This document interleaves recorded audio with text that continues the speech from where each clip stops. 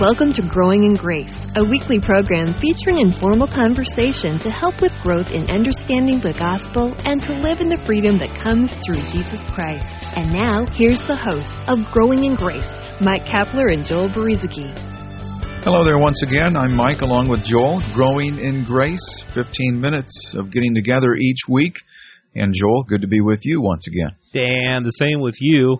It's always good as we encourage one another in the gospel, the true gospel. For years and years, Mike, in the church, it just seems, and I don't mean to point fingers here, but I just mean to say that in the church, there's a kind of a different kind of a gospel that's been preached. It's more of a gospel that says, all right, you're saved by faith, but then let's get to work, and let's make sure that you're doing all the stuff that you're supposed to be doing. And of course, as people who love God, and as people who have been made new creations, we want to do the things that God has created us to do. But I think that in so many cases, the gospel message itself has been left out. The truth that it's God working in us. It's not our own works. It's not a matter of, okay, we used to be bad people, now we're good people. But I think, Mike, that our life in Christ, as we look at some scriptures, it's more a matter of, again, not that we were once bad people and now we're good people, but once we were dead, and now we've been made alive together with Christ. And I've got a few little scriptures that we can talk about, I guess, and see what thoughts you have as well, Mike, in regards to having been dead and now being made alive. I have no thoughts. Can't we talk about something else? All right, let's, you ever watch SpongeBob? I love that show. We can be like Patrick. Yeah. Let's talk about that next week. Talk about Patrick and SpongeBob? I don't care. I'm flexible. That's the beauty of the grace of God. We don't have to come on here and talk about the Bible. We could talk about sports. We could talk about the weather. And that's what we're trying to get across to our listeners, is the freedom that we have. Now, it just so happens that we've chosen to talk about the Bible and the Scripture and our position in Christ, and we'll probably do that again today. But, no, seriously, I had a guy walk into my office last week, Joel. It was almost quitting time. I was on the phone. This guy came in off the street, came walking right into my office, and sat down while I'm on the phone. And I'm thinking, and I'm trying to concentrate because I am on the phone with a customer and trying to get all my facts straight. But in the back of my mind, and out of the corner of my eye, I'm wondering, who is this guy, and why is he sitting here while I'm on the phone conducting business? And he's dressed really nice, a middle-aged fella, maybe even a little on the elderly side. And finally I get off the phone, and he got up out of the chair and handed me some literature. And I pretty much had a pretty good idea what it was.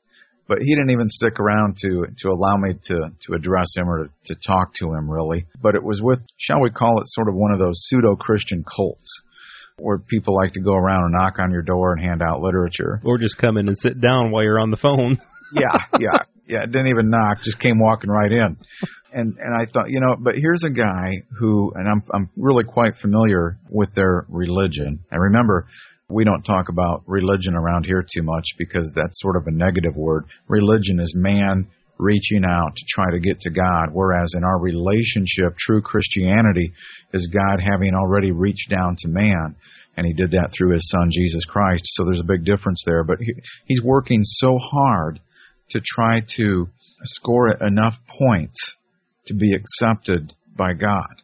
He thinks, in order for him to be one of the chosen few, and in their religion there are very few, by the way, who will be chosen, he has to work so hard at it and just cross his fingers and hope for the best. That's why he's going around trying to share this information that he's handing out to people, figuring that he's going to be rewarded for it somehow, and that his reward is going to be eternal life because he went out and did enough work to get it done. A lot of people in Christianity may have a similar mentality like that because they haven't really understood about the freedom that we do have in Christ. But my heart went out to this guy because I wished I would have had the chance. In the old days, I might have said something to him if he'd have stuck around. I might have said something like, I'm not interested. I'm a Christian. I don't believe in what you believe. But the grace of God has softened my heart so much that I want to find out, why is this guy doing what he's doing? and ask the Lord for wisdom with words on what I could say that would help him understand you don't have to do this to be accepted by God. Yeah, that really is what the message that you and I talk about every week, Mike, is because you're right, not just in the particular religion that you're talking about, but in the modern day evangelical Christian church even, there is this attitude or this kind of overall just a gist of religion that's going on out there, and a lot of people don't really know the difference, and we want to help people to come to understand that you can have a lot of religious activity in your life. You could be doing a lot of religious stuff, whether it's going door to door and talking with the people about your beliefs, trying to score points, or whether it's getting deeply involved in church activity or trying to maintain a sense of righteousness by your own deeds, so that you can make yourself think that you're right before God because of what you do. You can do all those things and have a really good, perhaps, outward appearance, but on the inside, is it coming from the fact that you've been made a new creation in the Lord Jesus Christ, or is it because you're trying to become something? The difference that has been made in my life is that I used to be trying to be doing a bunch of good things because I thought I was supposed to, and because I thought it would maintain my right standing with God. The difference now is that I know now that it's not that I've been changed from a bad person to a good person in Jesus Christ, but I've been changed from a dead person to a person who's been made alive with Christ. Before, I was dead to God because I was born in Adam. And we've talked about this plenty of times, and, maybe we need to go a little deeper on that, but just for our purposes now, we were born dead to God, but because of what Christ has done, and simply through faith, we can be made alive together with God through Jesus Christ. And so the difference is that we were once dead, now we've been made alive. The things that we go out and do, or the way that we love one another within the body of Christ, and the way that we love people who haven't come to be members of the body of Christ yet, it's the result of the fact that we've been made alive with Christ. It's not because we're trying to earn anything. That's, I think, the main gist of our message, that we want to do good works indeed, but not to try to score points, but rather as an outflow of the life that we've been given freely in Jesus. Yeah, Paul said in Romans chapter 6, verse 11, "You also reckon or consider yourselves to be dead indeed to sin, but alive to God in Christ Jesus our Lord." We're talking about something that has taken place through birth spiritually, like what you were saying, Joel, because Paul goes on in the next verse to say, what I just read there, consider yourselves to be dead indeed to sin, but alive to God. He's not talking about your outward actions there, but he does go on to encourage you and to exhort us as believers, don't let sin reign in your mortal body, that you should obey in its lusts, and do not present your members as instruments of unrighteousness to sin, but present yourselves to God as being alive from the dead. So he's encouraging us there to live out who we already are. Remember last week when we talked about what James said, how people aren't so much tempted by the devil, but James said that you're usually you give into your own evil desires, and then it turns into sin when you do that. It's not so much that the devil's always knocking on your door trying to get you to sin.